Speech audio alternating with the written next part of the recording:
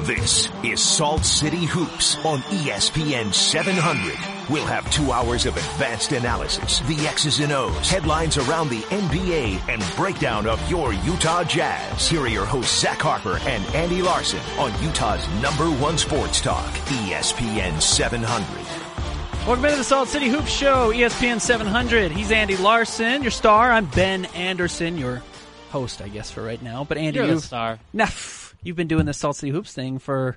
Okay, so here's a backstory here. Okay. Spencer Ryan Hall, who's kind of everyone's godfather here when it comes to basketball media in the state of Utah. I think, I don't know anyone who works who doesn't know Spencer and hasn't kind of gotten it in at least a little bit from Spencer. Right.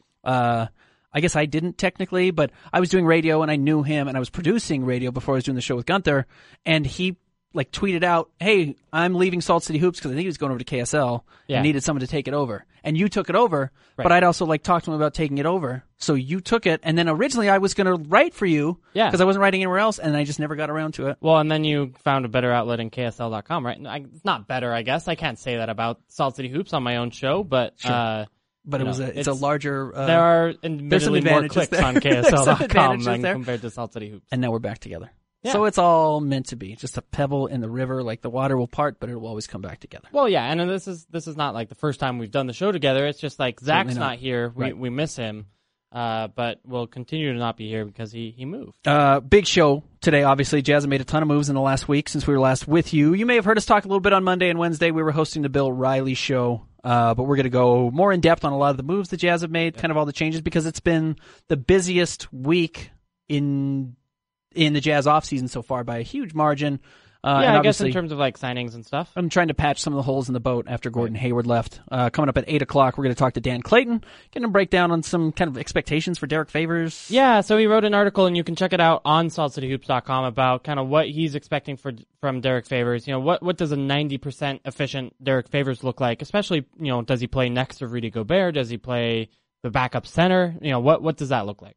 I don't want to overdo the Gordon Hayward talk because I think a lot of Jazz fans were honestly wounded by it. They're hurt somewhat emotionally by it, which is totally understandable. You're a fan of the team. He was the guy. I think the Jazz front office was emotionally hurt by it. I kind of had a chance to talk to Quinn Snyder a little bit when Jonas Jerebko and Thabo Sefolosha were being introduced, and it was clear that I don't know that he was actually hurt, right? But I think he was. They're adults. It's fair to say, they're millionaires. But I think it's fair to say that he categorized it as he was surprised that the bonds that he thought that were there were not as deep as they thought they were. And then apparently there was still a bond with something in Boston, whether it was Brad Stevens or being able to be the guy on the East Coast, whatever it is. Yeah, and so for that to have meant more to him than his relationship with Quinn and Johnny Bryant and, kind of the situation and everything else, his home for the last 7 years, I think that surprised both Dennis Lindsey and, of course, the rest of the Jazz, and Quinn Snyder talking to him. Dennis, he felt confident, and he said, we'll see if we feel overconfident, if we were overconfident going into free agency, and clearly they were a little bit. So let me say this. In hindsight, I was always a little bit skeptical of Gordon Hayward as the star. And, I mean, especially when the Jazz signed him to that first contract for whatever it was, $54 million, and they hadn't signed him the year before that, and the Jazz matched that Charlotte offer. I really thought at some point, just cut your losses there and just say, you know what, we're going to go in a different direction. Gordon, we're glad you got your max money, but you're not worth it to us. And I was way wrong, because he was so worth it. He was worth every penny of that and more. Was great. You won a playoff series with him. He was not the reason you only made one playoff run. No. I think the Jazz were the reason they only made one playoff run, whether that was the Joe Johnson and George Hill deals falling apart the previous season at the trade deadline, where they probably would have made the playoffs otherwise, but Joe Johnson chose Miami. George Hill and Indiana couldn't get the deal done, so they settled for Shelvin Mack.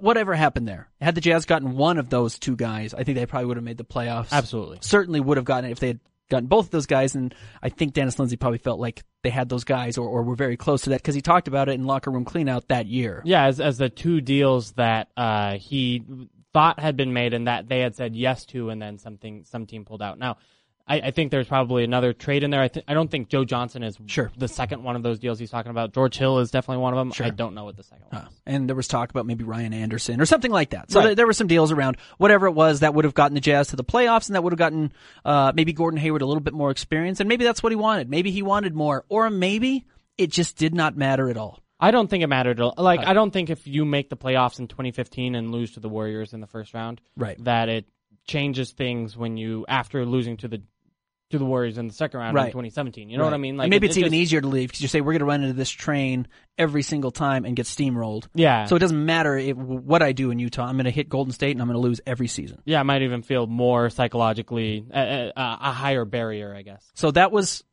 someplace I was definitely wrong about Gordon Hayward. And then this past season, as the Jazz started winning and they added George Hill, and it felt like Gordon Hayward had done enough kind of things of showing he wanted to be in the community, or felt like he was kind of warming up, because I always thought he was a little bit cold, a little bit aloof as a star.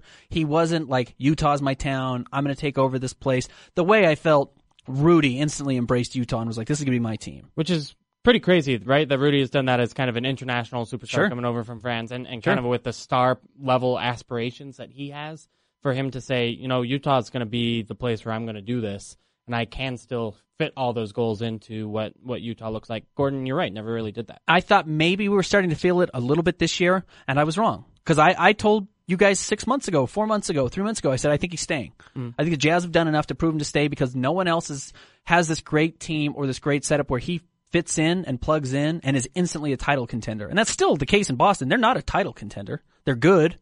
Yeah. They have a chance to be better than Cleveland, maybe, but it's going to take some breaks. I mean, you're talking about flipping. Did they lose to Boston? Did the Cavs, did they sweep Boston as well, or did they lose one game? They lost Boston? One game.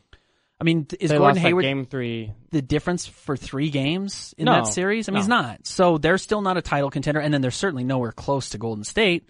So he left one non-title contender for another non-title contender, and that's really surprised me, because it was very much a lateral move outside of maybe he can build up his legacy because he's playing in Boston. I'll say this. I think it's not a lateral move once you get into 2018 and 2019 and if LeBron leaves Cleveland, and it's honestly seeming like a kind of a 50-50 shot that he leaves in maybe at best for Cleveland 50-50. Right. It feels like he's a Laker already to me. Yeah, and so if he goes to the Western Conference, then it's really wide open, and then you add the number 1 picks, and you add Jason Tatum, you add the Brooklyn pick, you add their own Memphis's pick. I mean, the Lakers and or Kings pick coming up, and you start to build like a real thing that could, I think, really be a contender. And the only team that's coming up behind you is Philly. And maybe Philly is really special. They have a chance if it gels to be special. I think Washington is young enough and good enough that and they've got a star. You can put them in that category, but other than that, I think the East is absolutely wide open. And I think that played a lot for him. That being said, it does feel like Gordon knew before July 4th, right? Oh yeah, no question. Yeah, no question. He knew. Why?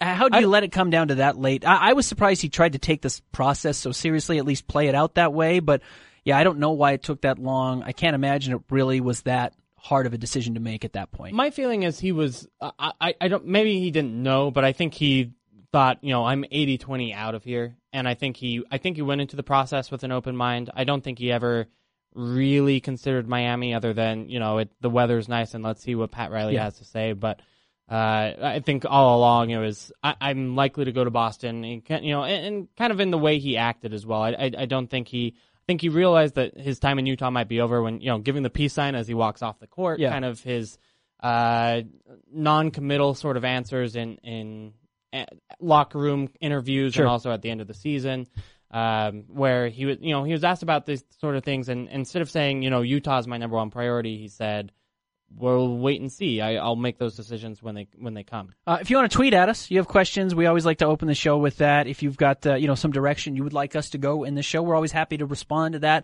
And listen, tweet at Andy, Andy B. Larson on Twitter. You can also tweet at me at Ben's Hoops. We'd love to hear from you guys. You can also give us a call, 877-353-0700. That's 877-353-0700. I think the further away we get from Gordon Hayward leaving, the more obvious it will become that he was going to leave. And here's why I say that. We talked about Rudy Gobert embracing Utah instantly because the Jazz front office wants these guys to embrace the city. They want them to be a part of the city, and they've kind of always wanted that, but I think Dennis has done a really good job. Gail has certainly done a really good job trying to get these guys to kind of buy into the community that they're a part of. Yeah. And the Jazz try and draft those community guys, and Donovan Mitchell's a key example. I mean, that guy is that guy loves Salt Lake more than I do. And I've been here for 30 years, But, look at him, Jonas Jerebko. He's like a huge Utah guy already. Well, yeah, but he grew up as a fan of the Jazz. Sure. But, okay, so George Hill, right, came in, absolutely was like community guy from day one, drove down Fourth West and kind of helped the homeless, right? I mean, and then he leaves. So I don't know how big of a play that really, how big of a role that really plays in where a guy goes, like how much he likes the community. I really think it's, money. And honestly, for Gordon, it was about the opportunity with Brad and on the Eastern Conference. I totally agree with you. Just because a guy does or doesn't like the city doesn't mean he can't leave. But I think the fact that so many guys have embraced the city so quickly and Gordon just never did. Yeah. Like maybe we should have known quicker that this was not the place for him. Even though it felt like, hey, he's a guy who should fit in culturally with Utah, whether it's the conservative nature of Utah or the fact that he wants to have this family life or whatever it is that you think would tie him to Utah. And it still never felt like it was quite enough for him. Yeah. All right. Fair point. We got a phone call. Let's go out. Dave, what's going on? Hi, guys. How you doing? Here's my take on Gordon Hayward. I think this is what was going on in his head. I think it was very obvious that he was going to leave. Looking in hindsight, like you were saying, he was going to leave. But in kind of a weird, twisted way, I think he was, in his mind, thinking of trying to do us a solid here in Salt Lake by pretending to be interested in Miami so that he could say on July 4th, Miami's out of the lead, hey, it's down to Boston and Utah. And then he would take Boston. We're all supposed to feel great because we're better than Miami. It didn't go down that way, and he looks like an idiot, but I think that's what he was trying to do. I think he's messed up with, he was going to leave, and he thought, hey, this is my way to do something nice for those Utah people, let them think they're better than Miami. What do you think? I think he absolutely wanted to make Jazz fans feel good about the exit. Good call, Dave. Thanks. I totally agree with that. I think it was absolutely clear that that was he never wanted to be the bad guy and realized that he would be the bad guy and tried to get out of that with the Players Tribune article and dedicating 90% of it to the Jazz and all of that and kind of setting it up to do it in his way. I agree with Dave that I don't think Miami was ever a real option. I think they set it up as the number one thing just to kind of say, hey, Gordon, here's what a good free agency pitch looks like. But you'll have your two real ones in Boston and Utah coming up in the next couple of days. I totally agree with Dave, and what you're saying is that Gordon wanted to make Utah feel okay on the way out. I don't know if it was as convoluted as saying, like, I'm going to have Miami be the sacrificial lamb that I'm going to say is worse than Utah. But I think he's right in that Gordon wanted to handle this the right way. He wasn't mad at Utah on his way out. It is also stunning how badly he handled this. For knowing that what your plan is going to be one of two directions. You're either going to stay in Utah or you're going to go to Boston. Because I'm with you. I don't know if Miami was ever really all that real of an or of a destination for him. The fact that they still messed it up so badly is insane to me. And honestly, I put like 85% of the blame for that on Mark Bartelstein, who should know better. Right, but that's who handles all of this stuff. Gordon Hayward should have called Gail Miller. Sure. But Bartelstein should have told him to. Right? Like that's what you do as an agent is here are the things that you need to do to make yourself look good in this process. And sure, Gordon Hayward should have some inkling that to do those things on his own. But he's also a young guy who's never had to make these sort of hard calls before. And I get why that would be difficult, especially if you're, again, trying to avoid being the bad guy.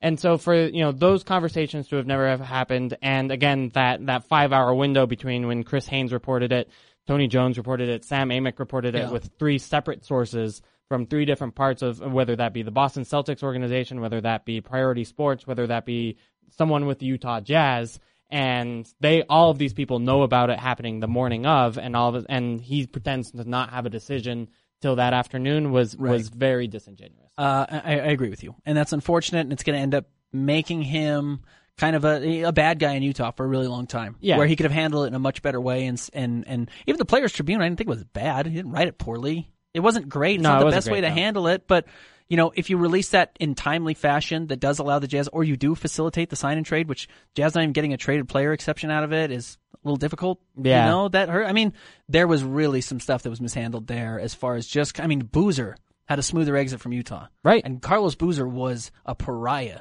his last year that he was here. Darren Williams was handled better. And people still hate Darren Williams, but even that felt like they did it the right way. Right. On both sides. It was probably the right move for Darren, given to try to get out of that situation. Right. I mean, obviously not in retrospect because that was the best years of his career, but it felt like then that it kind of moving on to somewhere else was the right thing to do. And he even handled it well when he was in Utah. He only Yeah. had one or two things that he ever said that kind of indicated that he was going to leave or that he wanted to leave. Even if he desperately wanted to, which I'm not sure if that was the case or not, he handled it the right way. Yeah, absolutely did. And you know, at least out, publicly. Privately, no, right? Like privately, Sure. Darren was a mess behind the scenes, Right. But publicly, he did everything. and that's all that matters. Because I think there's way more messes behind the scenes in the NBA than anyone ever realizes, and we don't want to know about it. Don't show me how You the don't wanna sausage know? is made. Oh, I want to know. Just let me eat the sausage. Yeah, but you're in the media. So like, no, it I think helps with your everyone wants to story. know. If I report how the sausage is made, those are the things that get clicks. Those are the things that people like. Yeah, and it reading just makes about. people angry. Like, it just makes Yeah. you mad. Like, I Sure, actually but think people like being mad too.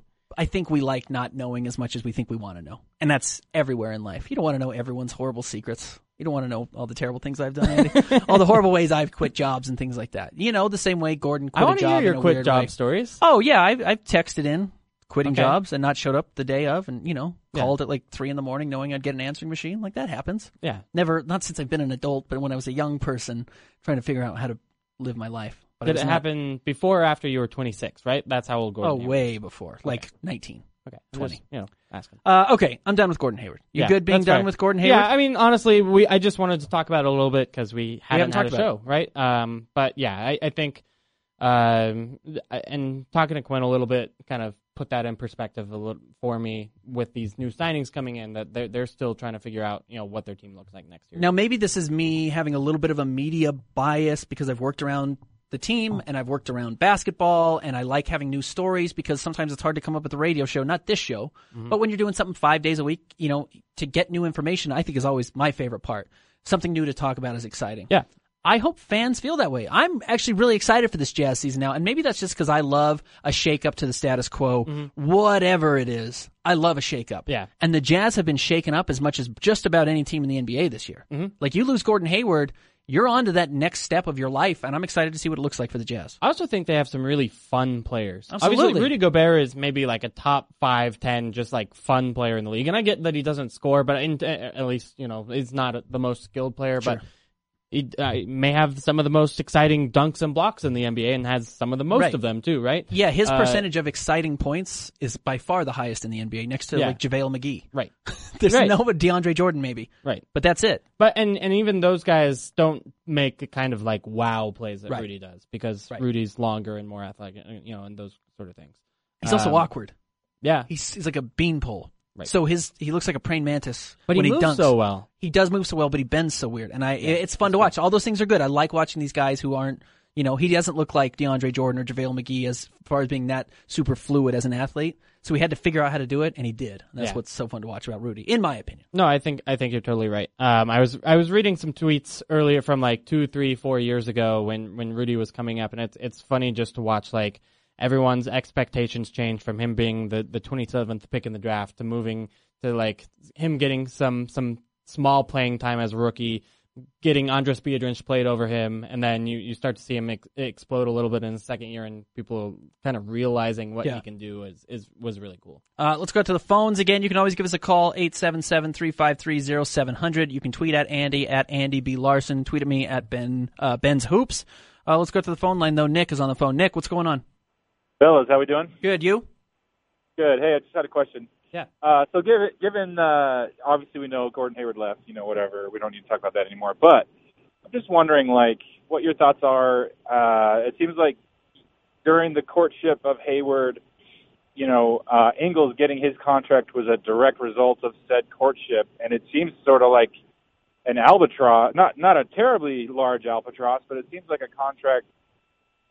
Ingles is a good spot and shoot guy that can't really create his own shot, and Hayward was going to be the guy to help facilitate said creation of offense, right? And now, what is he making, 8 to 10, 12 million a year? I mean, that just 13. seems okay, even worse. That doesn't feel like a really good contract to me at this point. What do you guys think about that? And before you answer, and I'm going to hang up, I love the show. You guys are great together. I hope, and I don't know if that's an interest for you two long term, but getting you guys a show 5 days a week would be awesome. Oh, so I can't. anyways, I can't stand Andy. Hey, Nick, good call. Thanks for your Thank support, you. man. I love all the people calling in. This is great. Yeah. I love the interest at 8:00 at night to be listening to some jazz talk. That's why I'm Right, into it that's- too. We love it. I'm here. So to answer his question, first of all, Joe's making 4 years, $52 million on this next contract, which is a big contract for most fans for someone who looks like Joe Ingles, right? Yeah. Moves like Joe Ingles. Moves like Joe Ingles, and is Joe 29 years old, right? Like he's already in his prime and is probably going to be older, right? Like, so, you look at his 4th year and he's going to be 33 or 32, whatever that is, and it's probably not going to be as good as what we saw this season.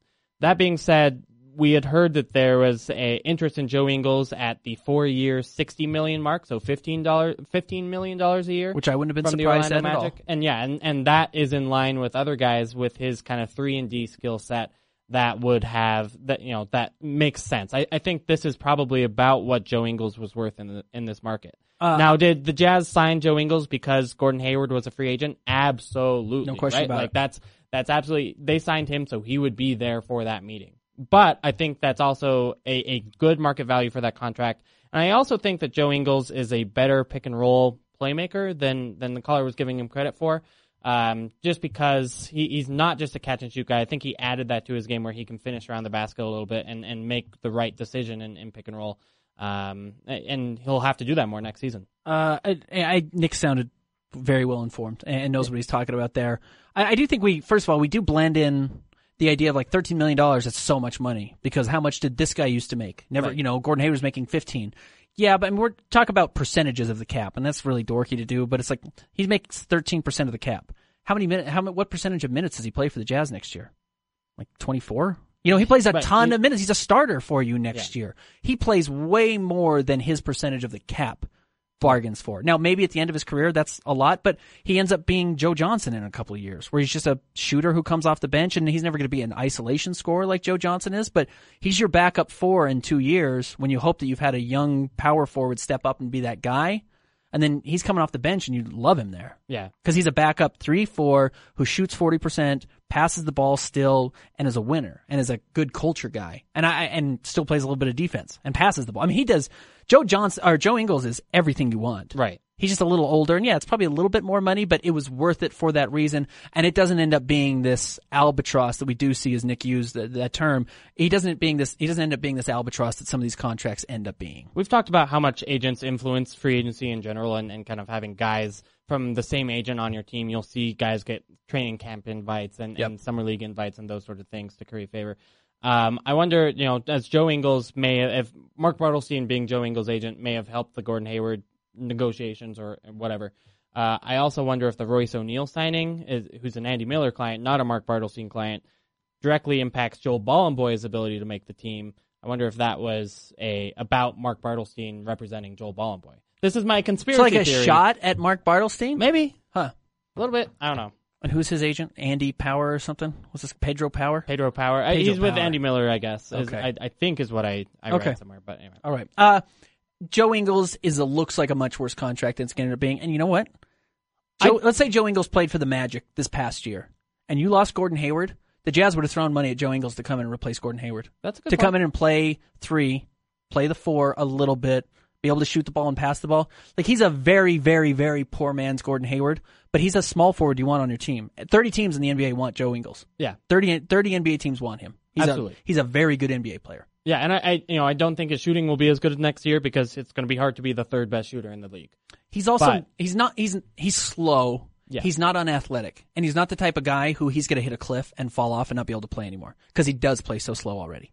Yeah, I worry about that a little bit, actually. I think to me, I think sometimes it's the more athletic guys figure out a way to stay longer. Like Vince Carter being 40. Vince Carter being 40. Sure. And maybe that's the difference between 32 and 40, right? Like, we're not talking about a 12-year contract for Joe Ingles. Right. Here, He'll be 33 by the time this thing's done. And Mehmet Okur tears his Achilles and can't walk ever again.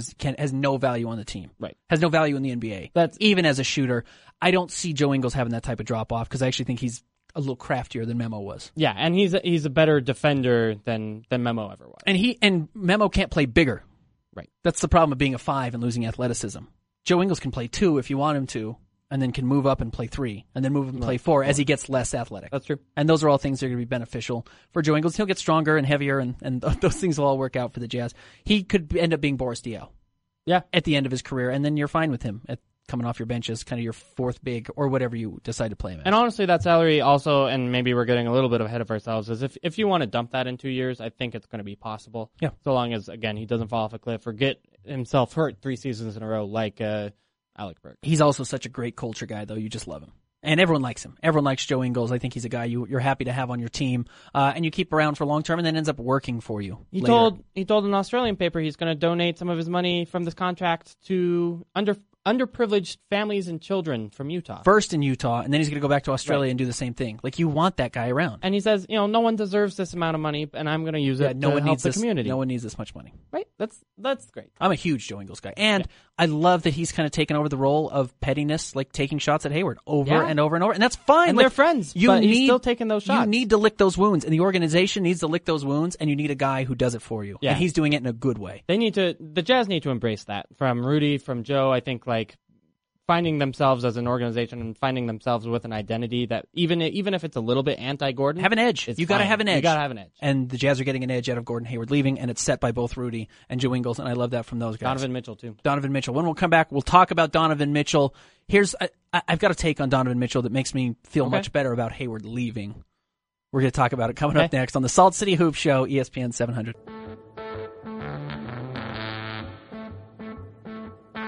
Back to the analytics, opinions, and best breakdown of the Utah Jazz and the NBA. This is Salt City Hoops on Utah's #1 sports talk, ESPN 700. Welcome into the Salt City Hoop Show, ESPN 700. He's Andy Larson. I'm Ben Anderson. We're taking it to 9 o'clock, so you got another 90 minutes with us. Thanks, everybody, for tuning in. If you have questions, send us a tweet at Andy B. Larson. That's probably the best way to do it, Andy B. Larson. You can also tweet at me at Ben's Hoops. We also had a couple of calls in the first segment. We always welcome those as well. 877-353-0700, 877-353-0700. We've got a couple good tweets now, too. I love good tweets. Let's hear them. So first of all, we've got Bebop 53 seconds ago read on Real GM that Jazz personnel at Vegas Summer Leagues said they think Donovan Mitchell has Dame and CJ potential offensively. Damian Lillard, CJ McCollum there. So do we agree? When Zach used to be on the show, I always said, I thought the one target I would love for the Jazz to go out and find a way to get, because it feels like you could shake him loose eventually because Portland has so many overlapping talents, is CJ McCollum. Mm-hmm. I don't think you're ever going to get Damian Lillard traded to you, but you might be able to get CJ McCollum traded to the Jazz. I always thought that would be a great target, and you may have found him with the 13th pick in the draft. Like, you did way better because you didn't have to give up anything to get him. You gave up Trey Lyles to get him. Yeah. And now you can pay him nothing as opposed to the $100 million contract that CJ's owed. CJ has always been a better offensive player in his college career and obviously in his NBA career, which we haven't seen from Donovan Mitchell yet. Like, CJ has that mid-range jump shot better than he's an absurdly good maybe isolation anybody player. else in the NBA. He's an absurdly good isolation player. Donovan doesn't have that. Donovan's more athletic, I think, and at least off of 2 feet. He's a world's better defender. And yeah, exactly. I wouldn't trade CJ McCollum for Donovan Mitchell right now. After 6, because CJ McCollum is such a hole on one side of the he's just so bad defensively. Wow. I mean, so that you believe in Donovan Mitchell a lot. Because of where the Jazz are right now, that they're trying to reshape their team. You got to kind of grow into that identity. And man, Donovan Mitchell is just, there's not much there that I think he's not going to be able to do at some point if the Jazz develop him right. And what about what the Jazz have done over the last 7 years, and really since Dennis Lindsey has been here with the Jazz, which is 5 years, makes you think the Jazz aren't going to develop him the right way.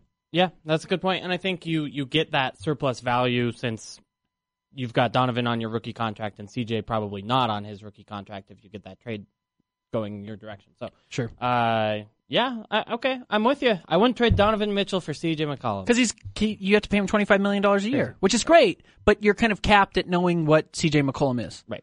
And you have to try and build now around some weird pieces in Gobert and McCollum, which is a great pairing, but I like the upside of Donovan Mitchell because he's a defensive nightmare. Yeah. And I still think he has a chance to be a 20-point per game scorer. Yeah. And maybe he can shoot the three, because he showed he could shoot the three a little bit. He can make the three, which some guys just can't even make it. You know, some guys they'll take it and they just cannot make it at all, or they just won't take it. We saw Donovan Mitchell not shoot a great percentage, but he can clearly make it. Right. So he will find ways to get better shots that he'll make. Here's what I wanted to say about Donovan Mitchell that makes losing Gordon Hayward a little bit easier, I think, for Jazz fans. At this point in their careers, where Donovan Mitchell is, 20? Gordon Hayward joined the Jazz when he was 20. Mm-hmm. Donovan Mitchell is so much better than Gordon Hayward at this same point in their career, so much better, that in a couple of years, once you get, the Jazz have Donovan Mitchell for 7 years. You're pretty much guaranteed now with the modern CBA. There's a good chance that in the next 4 years, you've got a player who's even on a better path than even Gordon Hayward was. Now, it's worth noting, nobody has ever progressed like Gordon Hayward has in the NBA as far as every single year getting better. It's like him and Paul Millsap. Right. Honestly. It's really incredible what he has done. Yeah. His improvement from years 4 through 7 are really great. Actually, we were talking about Joe Ingles last segment. Joe Ingles' improvement from 27 to 29 is crazy. But again, what's the common theme there? It's this They're Jazz all development staff. Jazz development staff. Yeah. So I like that. And even Paul Millsap obviously was a little bit under Sloan. But some of it still was Dennis Lindsey and however you want to believe they handled that one way or another. But still, there's been something about the patience of the Jazz being willing to develop these types of guys. I'll say that, like, the Jazz development staff did Paul Millsap well. Ty Corbin not letting him shoot threes and do what he was best at in Atlanta's offense did not do him well, right? Yep. So, anyway. So that was the first tweet. Yeah, and then the other one, Giorgio Spanias asks, is Donovan Mitchell the next Avery Bradley or the next Joe Dumars? Well, Joe Dumars I haven't heard that comp before. Which is a great comp. Just a defensive, like maybe the best defensive wing we've ever seen behind Michael. Scotty. Gary Payton, yeah, and Scotty, who could guard 5 positions on the floor and did in the finals, and we saw that. Donovan Mitchell's not that type of guy. Joe Dumars was that guy. He had to guard Michael and did it. That's the thing, is like Joe Dumars is the same size, right? He's 6'3", and I don't think he's as long as Donovan. Or athletic. Athletic. But that's 80s NBA versus 90s. Nobody was as athletic then. Some guys obviously could. There were some freaks back there. Russell Westbrook. Right. In the 80s. Yeah, no one had to be that athletic, so you didn't work on that part of it. But I love that comp. And if that's his upside, you've got a 6-time All-Star Hall of Famer. Was Joe Dumars one? That's a great question. Yeah, absolutely a Hall of Famer. And was he I don't think he made the NBA top 50 at that point, but he certainly deserved to be in that conversation. Yeah, because he was the second best player on a team that won multiple championships in the late 80s, which a lot of people still think with Bird, with Magic, with Michael, with Kareem was still the best era of basketball we've ever seen as far as star power goes. Yeah, if he becomes Joe Dumars, you're thrilled. 18th pick too. 3 times All NBA. If you get Joe Dumars, of course. He's your franchise piece forever. And if you're playing him next to Rudy Gobert, you're a really good basketball team. Do you like the Avery Bradley comp? I get it physically. Yeah. He's so much more skilled than Avery Bradley is. I like Bradley. I really do. I think Brad Stevens has done a brilliant job turning him into a guy that everyone in the NBA wants all of a sudden. When he wasn't always that. Right. I think he's developed a lot in his 3rd, 4th, 5th years. He's a much better player than he was when he was a rookie and kind of being a role player on those early Celtics teams. And I know he hit a big shot. He hit the big shot against Cleveland, right? That one win that Boston got. I think Avery Bradley hit the game-winning 3. Correct. Late in the game, I already want the ball in Donovan Mitchell's hands more so than Avery Bradley because I think Donovan Mitchell can get separation. Yeah, that was a fluke, right? Like that was just everyone was shocked at that win. Right. And Avery Bradley has a couple of those game winners in his career because he's the guy when everyone is focusing on Isaiah Thomas or whoever else is on that team, they kick it out to Avery Bradley and he's a good enough shooter to beat you. I actually think Donovan Mitchell is the guy you find on an inbound pass and say go to work. Yeah. Avery Bradley's not that guy. And I would rather have that score. I also think Donovan Mitchell's going to play a lot of point guard in his career, and that's not Avery Bradley. I think and neither was that Joe Dumars, by the way. I think there's a possibility that like we're overrating how good Donovan Mitchell is offensively, and especially how efficient he'll be during his NBA career. I don't know. It really does come down to how much he can get to the free throw line and how well he can shoot the 3 ball. And I think if he becomes a better 1-foot jumper, that will really help in terms of his ability to draw fouls. Right now, he's going to be stifled a lot at the rim by better rim protectors. He already was a little bit in Summer League, quite frankly. If he can improve on that, get to the free throw line a little bit more, then you start getting the real like number 1, number 2 scoring option kind of efficiency numbers that can make your team great. But it's not out of the conversation. No, it's not. And you got him with the 13th pick. And you really got him with the 24th pick. My favorite thing is he knows this. So many of those guys don't know it. I, again, was going back through old tweets today, looking at Trey Burke, kind of some of the things he said, and it was always about, I need to do more, I need to be more confident, I need to shoot the ball more, I need to lead this team to where it can be. That wasn't Trey Burke's problem, was the number of shots he was taking. The problem is he was taking the wrong kind of shots and, a million other things. Wasn't playing defense. But Donovan knows that he needs to work on his shot selection and did improve that. And he needs to work on his defense so he can get on the floor and stay there and, kind of be a team player. And that is so rare to see from someone who's 20 and is getting the hype that he's getting. Wednesday, you and I hosted Bill's show, Bill Riley's show, 11 to 2 right here on ESPN 700. And we did a redraft of this 2017 NBA draft, just with rookies coming out of the summer league. And I think we had Donovan Mitchell 5. Maybe he was 4. I think you had him 3rd. Well, we went Is it 3rd or 4th? No, we went Ball, we went Fultz, we went Dennis Smith Jr., and then I think we went Donovan Mitchell, number 4 overall. When was the last time the Jazz, coming out of summer league, had a guy that was like obviously a top 5 talent from that draft? And again, it's really hard to say coming out of that, but I mean, Darren maybe, and maybe not even then because Darren's summer league wasn't great. Was not great. No, and there were guys who came in that looked really good at that time, like some big, like Sean May. That's a cautionary tale. Right. Sean May, I think, dominated that summer league, and it's just never made it in the NBA. Couldn't play. But I don't remember it was so obvious that the Jazz had a guy who was going to be a top 5 talent coming out of that draft. Yeah, no, I can't think of it. I remember Dante's first game in a Jazz uniform at Vegas Summer League, and you thought, like, okay, he had a couple of dunks and showed off his speed, and you felt like that could be really something. But then it tailed off in games 2, 3, and 4 in that, if I remember correctly. It's also Wiggins didn't play in that Summer League at all because they were waiting to trade him. Right. So he never played in the Summer League, I don't believe. Right. So there were some weird things there. I don't think anyone's been as impressive in a Jazz uniform in Summer League since what we saw with Donovan Mitchell, and I can't remember the last time it was that impressive and that obvious that they were going to be really good. It's the best Jazz rookie Summer League performance ever. Yeah. I feel pretty confident saying that. And when was the last time the Jazz had that? I mean, they've had to have Gordon Hayward sneak up on the NBA and become a star, and Rudy Gobert sneak up on the NBA and become a star, and Paul Millsap do the same thing, and the Jazz didn't even see him at his prime stardom. Right, because, how many good picks have they ever had? Right, yeah, meaning high Dante picks. Exum and Enes Kanter. Right, and Kanter. Right. Yeah, you said Kanter, but that's about it. And both of those guys were guys who were coming off of not playing basketball for the last 18 months. Right. So it's a great spot to be in. It's a nice base to start building on and something the Jazz haven't had the advantage of because you get a contributor who's making no money next year. And that's what you like because then you can build a lot of pieces around it. We're going to take another quick break. When we come back, we're going to look at some of the free agents the Utah Jazz now have signed and how they're going to fit in. What does this offense look like? Can you score? And where do you score? Andy's got some takes. We'll have that coming up next. It's the Salt City Hoops Show on ESPN 700. The home of the best Utah Jazz and NBA breakdown is right here. This is Salt City Hoops on Utah's #1 sports talk, ESPN 700. Salt City Hoops Show, ESPN 700. Andy Larson. I'm Ben Anderson. Tweet at Andy on Twitter at Andy B. Larson. Tweet at me at Ben's Hoops. We're going to talk to Dan Clayton coming up here in about 10 minutes. He's got a new article out on Derek Favors, whether or not he can return to the man he used to be a couple of years ago when there was a decent argument before Gobert's real emergence and Gordon Hayward just continuing to grow, whether or not he was the Jazz best player. Yeah, I think his point is real that we kind of consider the Jazz, Gordon Hayward and Derek Favors as the Jazz co-captains. In fact, I think they were the co-captains on that team.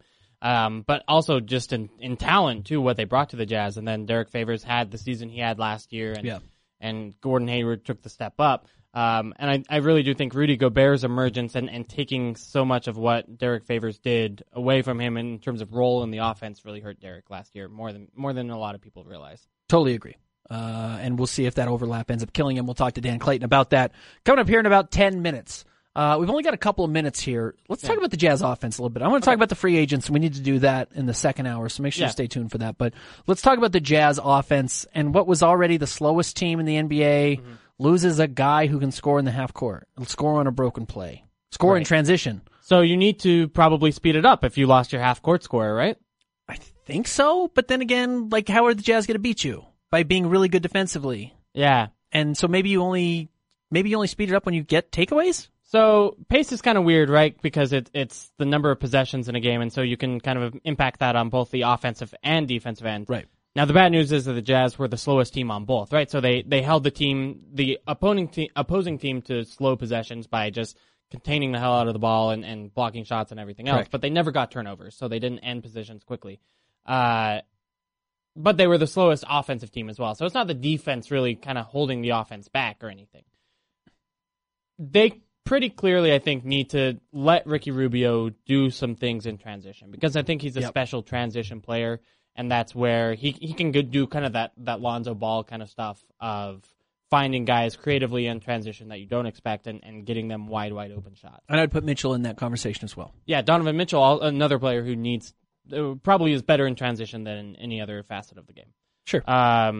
But you still have a lot of slow guys. Joe Johnson, Joe Ingles, Rodney Hood. Rodney Hood's not particularly fast. No, he's slow. I think that's fair to say for his age and his position. He's a below average speed guy. And of course, Derek Favors could hardly run, period, last year. Yeah, previously he was one of the better runners at power forwards, I thought, in the right. NBA, and we'll see if he can get that back. So that's a big question, and maybe that plays a big role in it. Is if you have three guys who can run down the court, you're probably fine on the court. If you only have two, you don't have a transition offense. Okay, let me ask you this: who's the Jazz fastest lineup? Like, what's a real lineup you could put out there that can run the floor? So probably. Rubio one. Or Dante. I mean, Dante's the fastest point guard maybe Donovan is. I honestly think you could, depending on what Dante's able to do this year, could you go Rubio, Mitchell Exum 3? Yeah. And you're talking 3 minutes a game. Yeah. You're not, honestly, Quinn talked about that as a possibility. And then your 4 is, Eric four Griffin's is not going to play a lot. Jerebko or maybe. Thabo. Tabo's good in transition. Sure. And maybe you can also sub out Exum for Thabo and get a guy who can run. But you could probably play Cephalosha there with Exum at the 3, and then your 5 is whoever. I mean, it probably technically Bradley. Fastest is Joel Bollenboy, but Udo is the actual answer. You could do that. You can't score in the half court at all with that team. No, so you only have to get out in right. transition. So it's probably not an actually good lineup. Right. But that's a lineup that you could get out and try and run with a little bit. And then you mix and match there so you have somebody who can score. And maybe you put Favors in at the 5, because Favors actually is a guy who you can throw the ball to in the low post and at least start to execute an offense around him, whether or not you're asking him to go get a bucket. Yeah, honestly, so I would put Ekpe Udo as kind of that point guy, as a guy who's going to make good decisions. Because he can pass, not because he can pass. score. Right. Because he can't score. Right. I mean, he can score receiving passes, but he's not going to create his own shot. But yeah, in terms of an offensive pivot, Ekpe Udo's that guy. Okay. We'll talk more about where the Jazz are going to get some buckets, because clearly that's going to be an issue. When we come back, we're talking to Dan Clayton about the reemergence of Derek Favors on the Salt City Hoops Show, ESPN 700. You're listening to Salt City Hoops on Utah's #1 sports talk, ESPN 700. Salt City Hoop Show, ESPN 700. He's Andy Larson. I'm Ben Anderson. You ever want to tweet at us? Feel free to. We'd love to hear from you. Give us a little bit of direction on the show, because we're happy to talk about whatever, NBA related, Jazz related. You let us know. We can talk O.J. Simpson. You want to talk a little O.J.? Okay. Free O.J. now. Anyways, let's welcome I won't in. make the pun. What? The OJ pun. I won't make it. Was there a free O.J. pun? You're gonna make me. The What, juice is loose. Oh, the juice is loose, yeah. So, it's Back not on really the streets. even a pun. All right, let's welcome in our next guest. He wrote an article at Salt City Hoops about Derek Favors. You can find him on Twitter at Dan Clayton, but subtract that last O and put in a 0. Follow him on Twitter, Dan Clayton. Dan, thanks for joining us. Hey, fellas, how's it going? Good. So your article is great, by the way, and that's why I wanted to have you on. And honestly, this Derek Favors conversation is one that's been ongoing for Jazz fans, and especially with some of these new acquisitions all in the front court for the Jazz. It's kind of trying to figure out what Derek Favors' role will look like next season. So I wanted to ask you what your best guess is with Thabo Cephalosha, Jonas Jerebko, Ekpe Udo, and obviously Rudy Gobert, Joe Johnson, and other guys in tow. What does Derek Favors' role look like next season? Yeah, I mean, like you guys, I count 11 guys who probably need to be in the rotation, right? And another couple who could be, so who are rotation quality or who have played that kind of a role in the past. So, I mean, certainly you start looking at the number of bodies at any given spot, and there are questions. Now, personally, I think, Thabo is 6'7", and if you look at the way teams have used him in the past, he'll play some 4, but usually only when the other team is really small and he can guard a true wing. And you know what I mean? He's not really a guy who guards a lot of bigs. But, the Jazz like using Joe Johnson at the 4. They signed Jerebko, and I think that the Jerebko signing, I think they're planning on starting Favors, but I also think that they want to have someone who, Jerebko has started off and on, and I think they want to have someone who, if Favors needs to rest for a while, if they need to do some load management with Favors, they have an option there. In my mind, Rudy and Ekpe-Udoh are pure fives. Although, last season that's where Favors got most of his minutes too. So there's definitely a lot of bodies, and I think they'll shuffle in and out. But I just think the Jazz would really benefit from, carving out a role for Favors and seeing if, with a summer of basketball, if they can get him back to the levels he's been at before last season. Dan, what's the biggest detractor for Favors' production? Is it the injuries, or is it overlap in skill set with Rudy Gobert? No, I don't think there is. I mean, there's some overlap in the sense that neither guy is going to step out and hit a three, or at least, haven't shown that yet. I think that the two fit wonderfully together. I've written about this time and time again over the last couple of years. I think Rudy and Favors work together. The numbers bear that out. I've done columns in the past where I showed video of how the two play well off of each other, and both guys can make and receive the pocket pass if someone stops the short roll, and so I think they can work together. The real thing that I saw, actually, I was surprised when I was researching the article that first of all, the Favors mid-range game, it really hasn't flipped at all. You know what I mean? Like, eye test-wise, I think all of us would have assumed that he just wasn't as consistent there this past season. But the reality was he still had his best shooting season, from 10-plus feet on twos. Yeah. So when you ask, Ben, what the real detractor is, where Favors' game has slipped, it's really the fact that he's just not finishing around the basket. And I've got to think that that's a legs thing. And that's part of the reason why I'm hopeful that the Jazz can unlock some percentage. I don't know what the percentage is, but I think they can unlock some portion of old Favors this upcoming season. See, and I think it's obviously that percentage of rim runs has gone down, but I think so frequently where Derek Favors used to be the screen and roll guy in the Jazz's offense, now that's Rudy Gobert. And I think that has taken away so many opportunities from Derek Favors and what he did best, which was, in my mind anyway, rolling to the rim. Now, almost every time you'd rather have Rudy do that because he's such an exceptional finisher. What's your response to that? Oh, well, I mean, you're definitely right. I think Rudy has surpassed him as a true pick and roll finisher. I would say two things, and this isn't necessarily to debate your point. I think it adds to your point and helps answer the question of how Quinn might use the two together. The first point is that the way he's traditionally used the two together when they're both on the floor is whichever one isn't involved in the pick and roll is down in what the Jazz call the dunker. It's that spot behind the backboard on the weak side of the floor. And that's the spot where, like I say, it's a different way to space. It's not the same as having Joe Johnson parked all the way out in the weak side corner, or Boris Diaw all the way in the weak side corner. But it's a spot where the defense has to pay attention to you, or else you're one step away from a dunk. And so I think the two of them have both gotten better at making that read when the ball comes to them and figuring out, is this my shot or do I slip this down to the other big?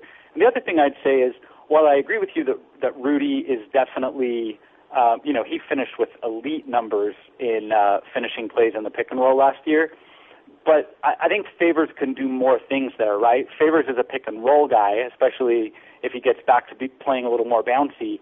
But he also can be a pick and pop guy. He can stop on that short roll and take that 15-foot jumper, a shot that he's canning in the upper 30%, which is a pretty good percentage for 15-foot jumpers in the league. So I think that Quinn can find ways to use both of them. I think he can find ways to use them together and find ways to stagger them and sort of give them both turns as the roll guy. But I think certainly going forward, Rudy's going to get maybe the share that Favors used to get in terms of the percentage of pick and roll plays run for him. Now, I guess my question then is to whether you play them. Do you think? I guess first of all, if he is somewhere like 80 to 90% of what he was in 2015-16, 2 seasons ago, still kind of injured, still kind of worried in that sort of way, worrying, I should say. Can you play him and Rudy? Is Derek Favors a 4 in that position, or is that kind of a backward way of looking at it? And can he defend 4s is another question.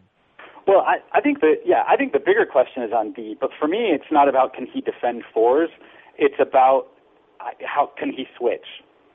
Are his knees going to give him the mobility to get out on the floor and switch? Because I think that's the question that determines whether Derek Favors can play power forward. in 15-16 and 14-15, in that 2-season stretch, and really even the year before that, what Favors was so good at. And if you remember that season when the Jazz really kind of flipped the script and they dumped Cantor mid-season and promoted Rudy Gobert and really decided we're going to be a defensive club, the talking point around that was not just about Rudy. It was about Rudy. It was about some elite ball, point of the ball defense they were getting from Dante Exum as a rookie. Mm-hmm. And it was about Favors and his ability to switch and unlock so many opportunities and so many schemes on the defensive end. And I think that's the question. If he can do that, there are just not that many guys in the league who can do 16-8 and protect the paint when they need to and step out and contest on Chris Paul on a switch. So, that I think will be the question. I personally think, and this was kind of the point of the article, I think that if he's at 90%, I think he's just too good not to find minutes for him. Yeah. Now, if you keep going south of 90, at some point you cross a threshold where, it's not worth it and where you can't do some of the things with him that you would like to be able to do.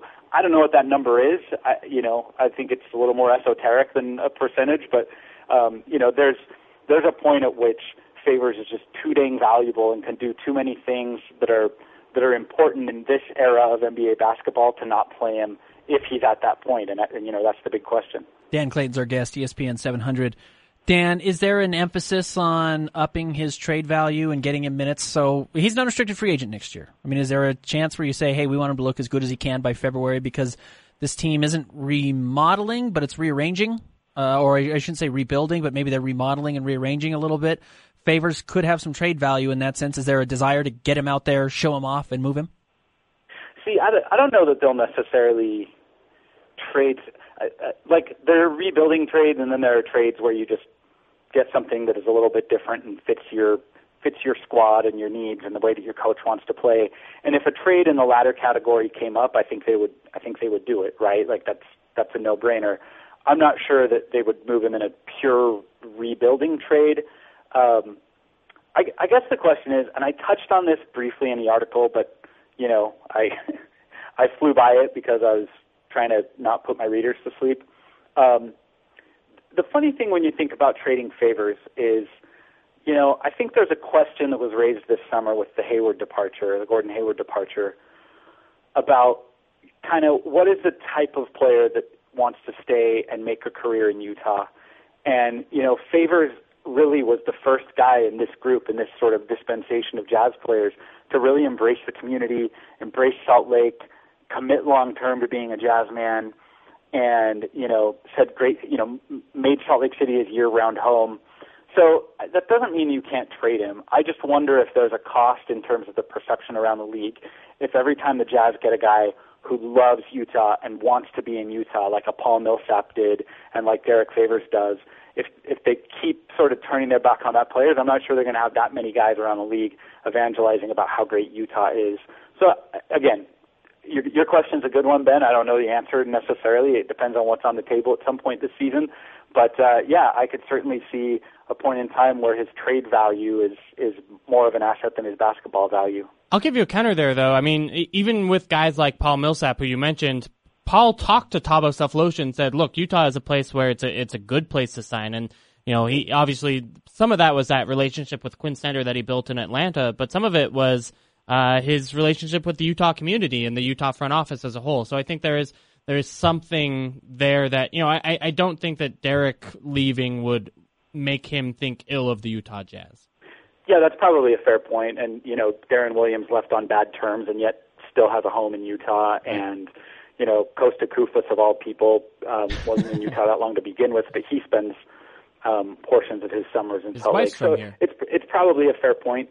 I know that Dennis has talked a lot about changing the narrative, and he has a guy in his locker room that really believes in that narrative and believes that Utah's a special place.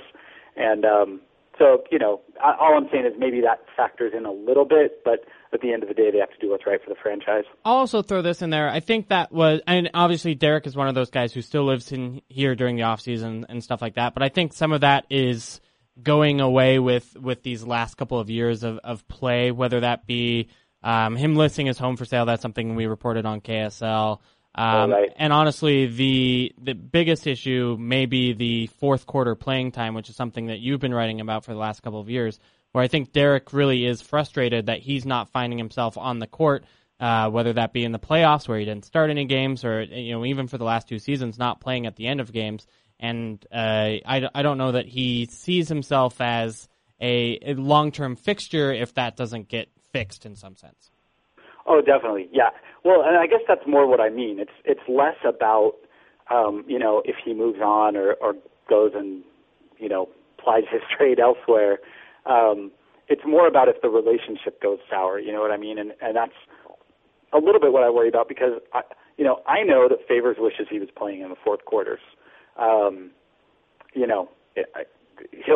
of all, he would tell us that on the record, and second of all, I've heard a lot about Favors wishing that he was on the court in some of these moments. And hey, look, the Jazz absolutely do not get past the Clippers in the first round without Derek Favors. No. Like, that's how important he was, not just while Rudy was out. In Game 7, Rudy was, he was in foul trouble and struggling in a couple different ways, and Derek was really important defensively. He had 17 and something. He had a double-double.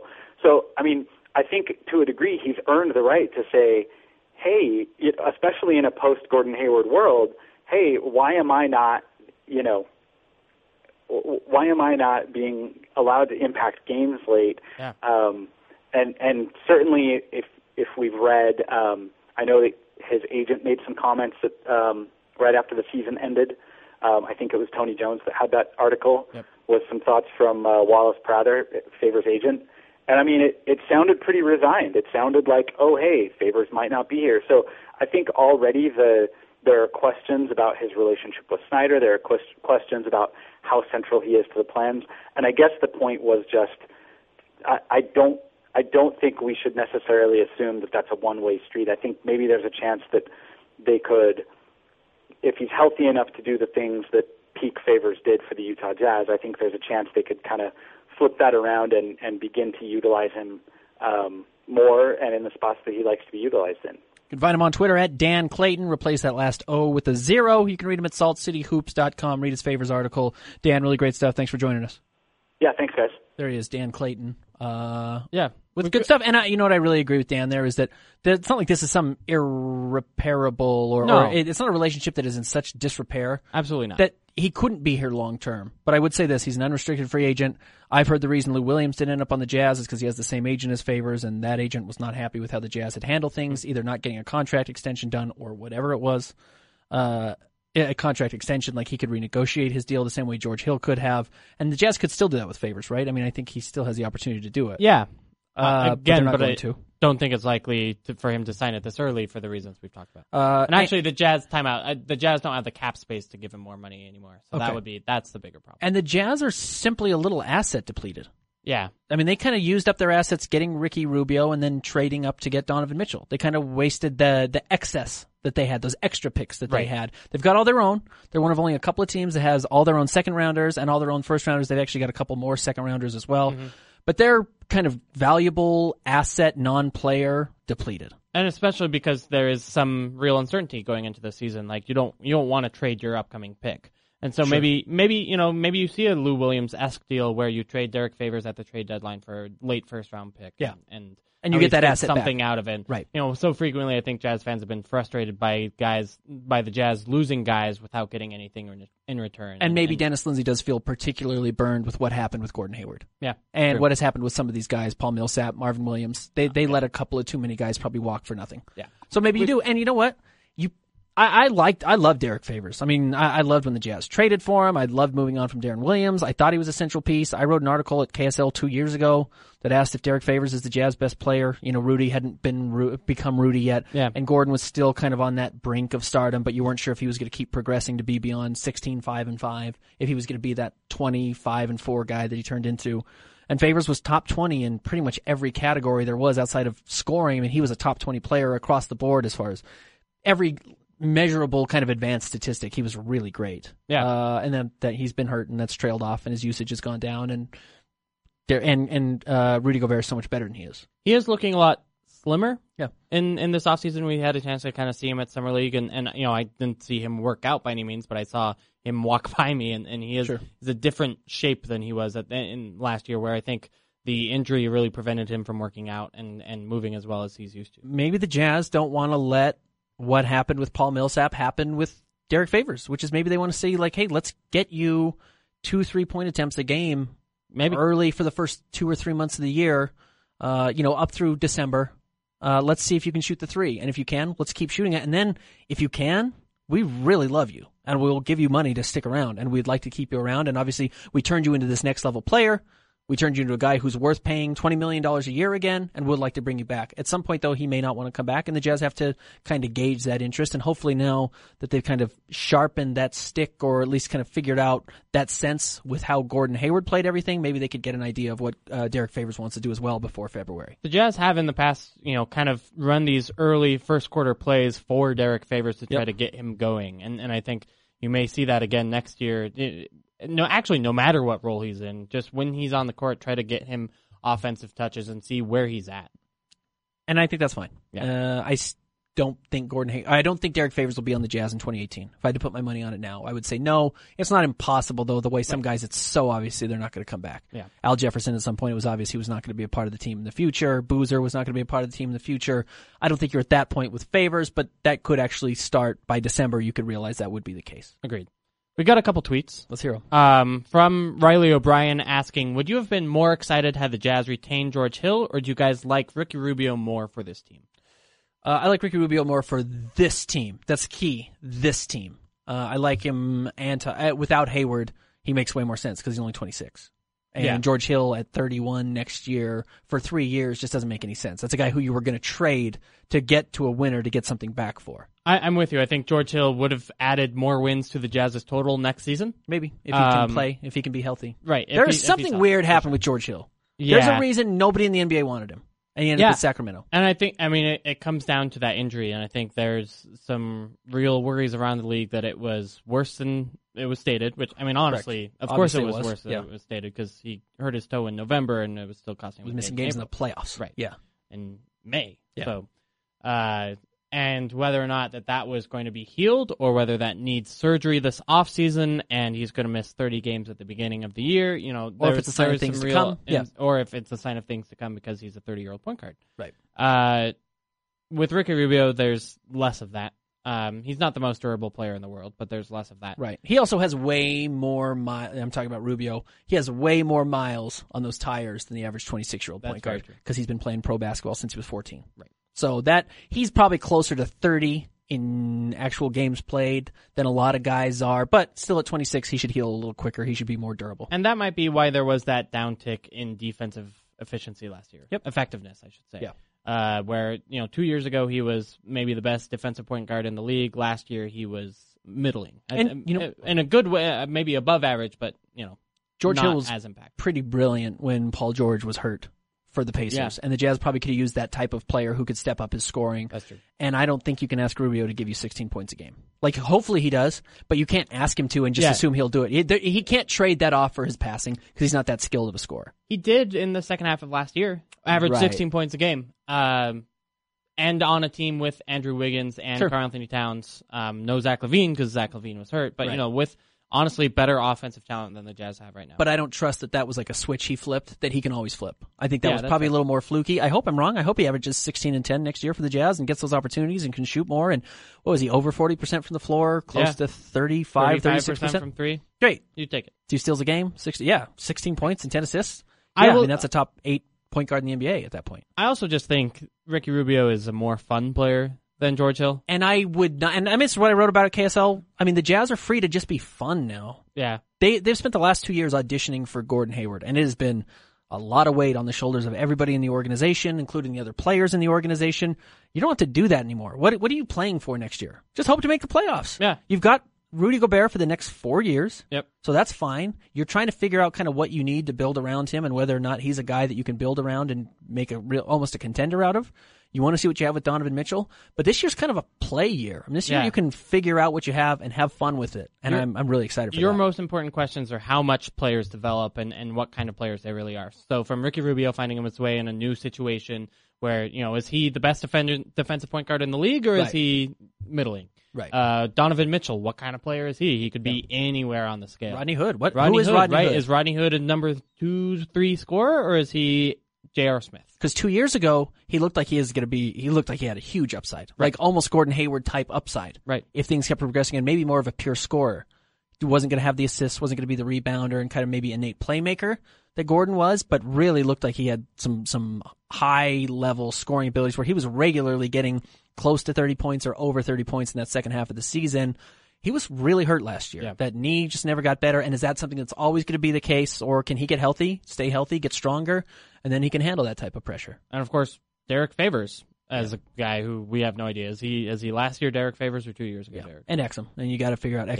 He's got that point you got to figure out. There are a lot of questions on this team. But that's okay. I love that. That's great. You can run those guys out now. You can play Dante Exum 25 minutes. Everyone complains about the leash that Dante Exum had last year from Quinn Snyder. It was all part of Gordon Hayward's audition. Yeah. You just could not let Exum lose you games and have it cost you Gordon Hayward. Gordon was frustrated with Dante Exum. Yeah. Everything you could see it in his face, so you could see it you could hear it talking to him. Yeah. It's clear that he was not a fan of Dante on the court, and Right. I think some of that's why Dante didn't play that much. Right. Which is unfortunate And for Shelvin Dante. Mack, right, is his other guy. And it's not that Gordon Hayward and Shelvin Mack were great friends. They never were at Butler. They never were on the Jazz. But he definitely felt more confident in having success playing next to Shelvin Mack, both at Butler and at Utah, that he wanted him on the floor. So I think now you'll see a longer leash for Dante. And it's unfortunate for Dante that he kind of fell in with the team. That's the weird thing about ending up with a pick like that on a team that's actually pretty good. Yeah. And that's where the Jazz ended up falling. The Jazz ended up being really good, needing to audition for Hayward,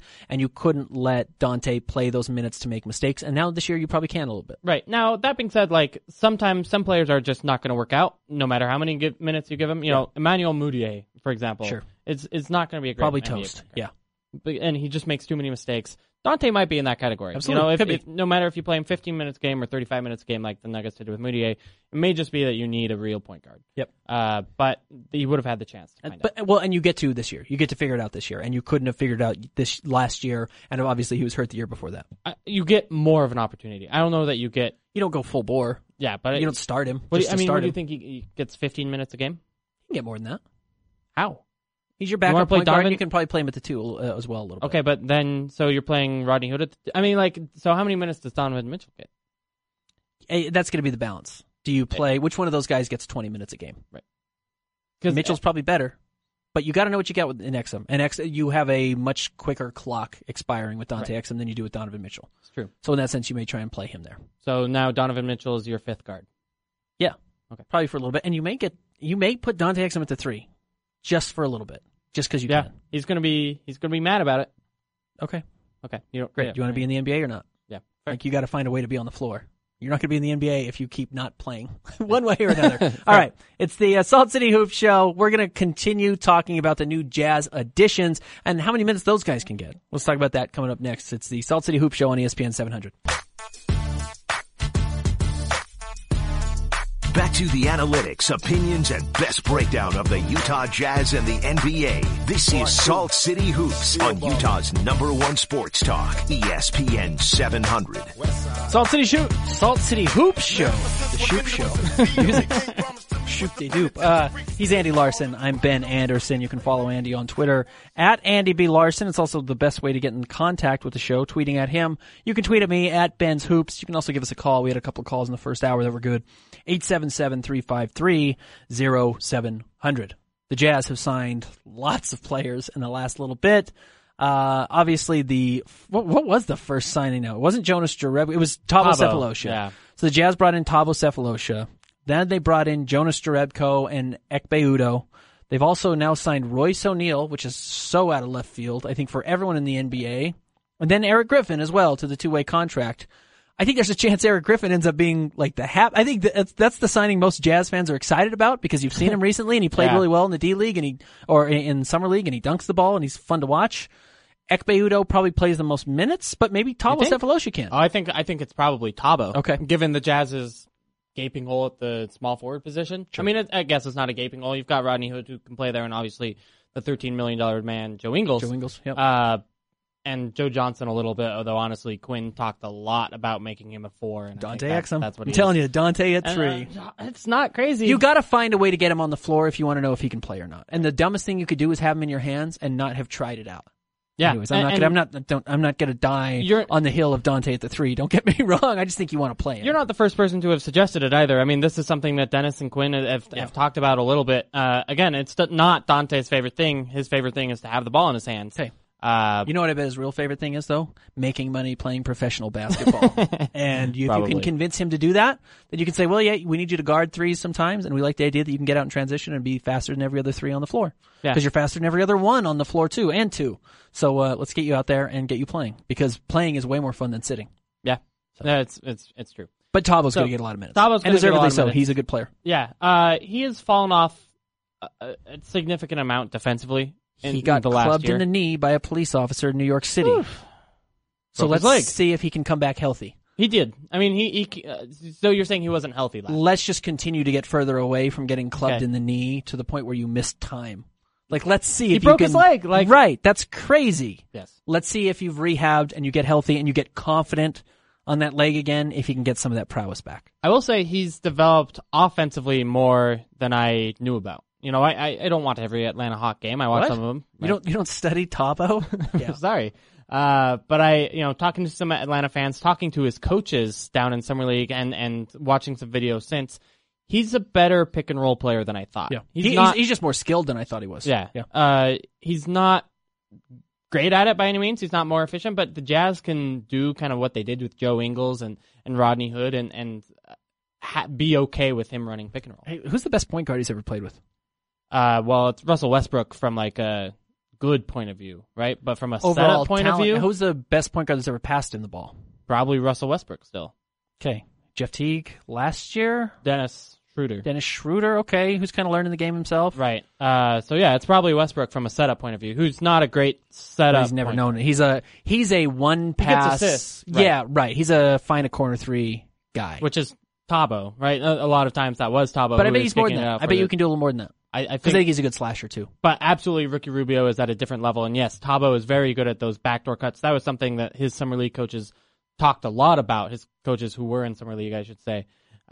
His ability to kind of cut off the ball, read what the defense is doing, and make a play for his teammates, or just finish at the rim. He can do that as well because of his length and athleticism. He played 25 minutes a game last year. That's a very high usage player. I mean, as far as like he's being used a lot, not his usage number. His usage is low, but very low. But yeah, he's on the floor. He's being used a whole lot. 25 minutes is, I mean, that's basically a starter, and he was basically a starter. He started 42 of the 62 games he played in. Yeah. Like that's a huge majority of what he was available for. So I don't think he's a starter for this Jazz team, though.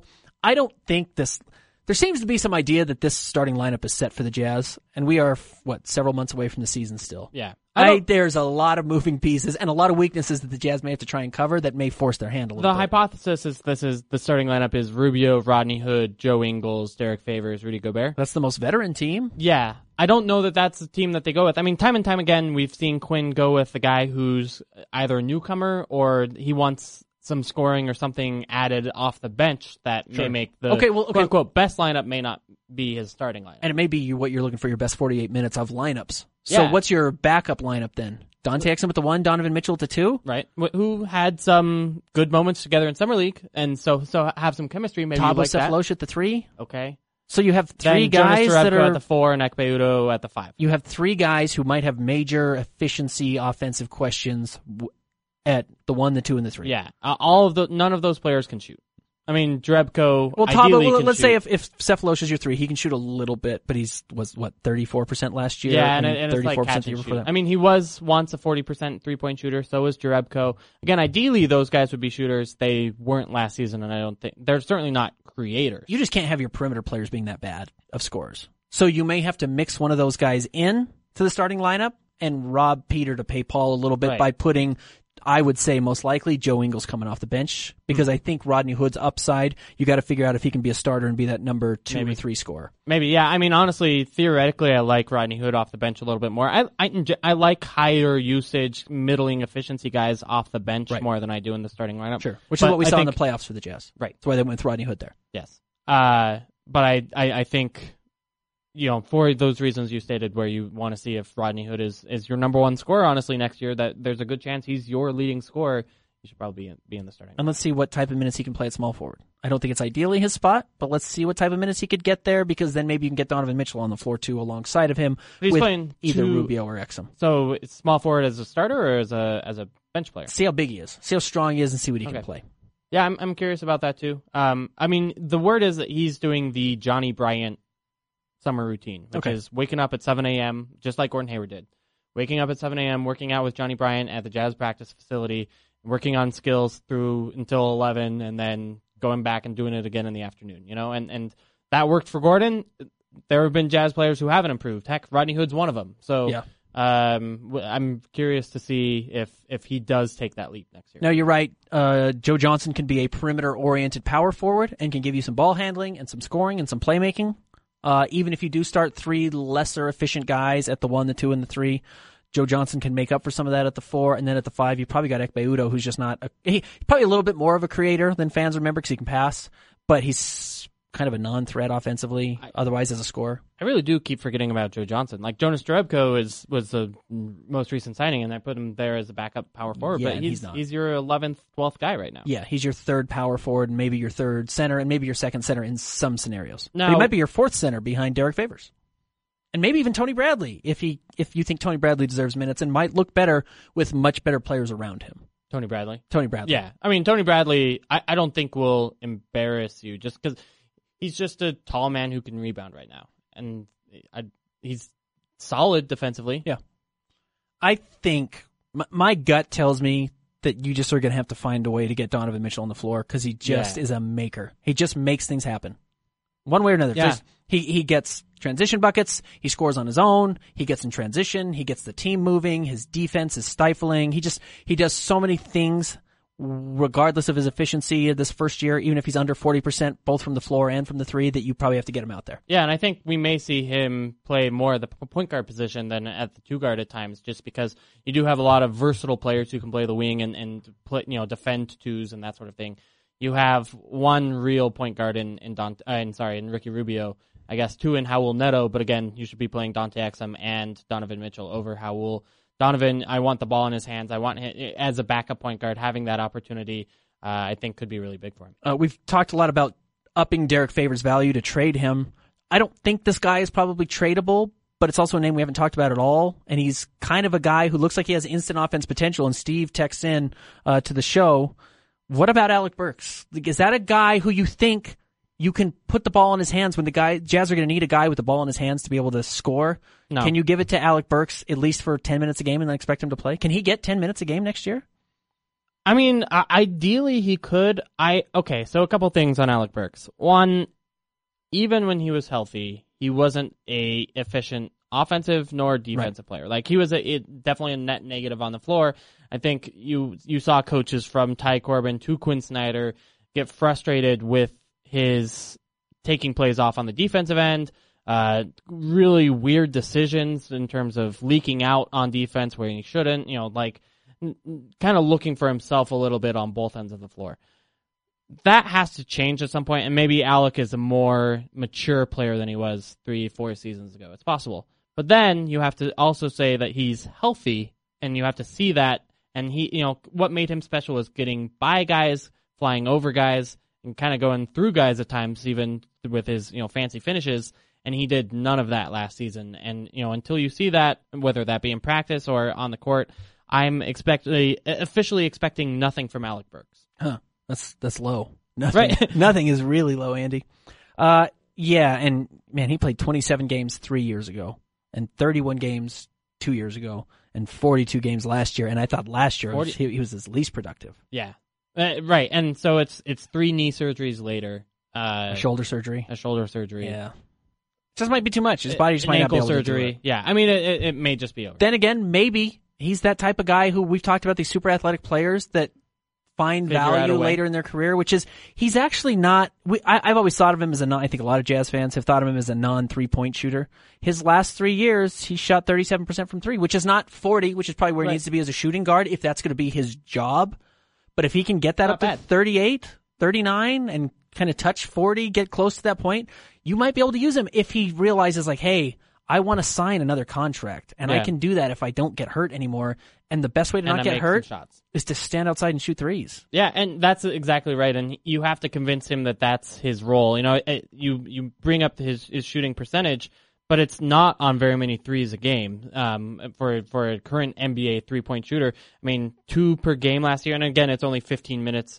It's per 36 minutes. It's 4.8 per game. That's not a lot. You remember the you've seen Moneyball. Mm-hmm. You remember the Billy Bean David Justice conversation where they're saying like, we don't need you to be whoever it was, New York Yankees David Justice, or whoever it was, like, we need you to come in, you need to take pitches. Like, we don't need you to be Alec Burks at Colorado, point guard, shooting guard, dunking on people. We need you to sit outside and shoot a couple of threes a game for 10 minutes. And extend your career for the next 8 years. And honestly, the most important part there is going to be on the defensive end. Because, right, like, I think you could convince Alec Burks to do that offensively. Defensively, he hasn't ever shown an ability to apply himself off the ball in a way that works. Okay. On the ball, he's actually pretty good. Off the ball, it's a wreck. When we come back, let's talk about some of the rumors around the NBA. There have been a couple of pieces moving, some signings today. We'll talk about those. It's the Salt City Hoop Show on ESPN 700. The home of the best Utah Jazz and NBA breakdown is right here. This is Salt City Hoops on Utah's #1 sports talk, ESPN 700.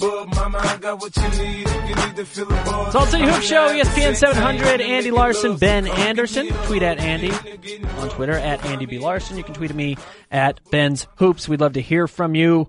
Kind of there's a couple of big free agent names still out there. They're not the most desirable players. They have much bigger names than they do talent now. Pau Gasol, though, I think he's just always going to be a Spur. I mean, not always, because he hasn't always been a Spur, but I thought he opted out with the idea of signing with the Spurs and giving them a little more cap flexibility. Yeah, maybe that still works out, but again, I don't think there's any way he recoups what his player option was for, which was $20 million, so may have made a mistake there in my mind. Maybe it was the right play with Chris Paul available. Maybe you hope for the best there. Or, heck, any of these other free agents, maybe you thought you had a run at George Hill, for example. Sure. But regardless, now it seems like he's given up money, at least in my mind, so that the Spurs could sign Rudy Gay, which doesn't feel great. No, maybe the Spurs still have another move left with. I don't know if LaMarcus Aldridge is going to be on the team next year, and so maybe he's part of that. And that's got to be something. But I imagine he comes back. And then the other big name, it's a former MVP. And Derrick Rose, who's still available, he's not great. He's not bad. I don't think he's as bad as everyone thinks he is. He had the weird off-the-court issues not showing up. But then again, it's like the Knicks. Like, well, was there supposed to be accountability? Phil didn't have accountability. Honestly, the GM or president of basketball operations had no accountability. Right. So why should anybody else? I don't blame Derrick Rose for that, though. He's got some questionable off-the-court stuff.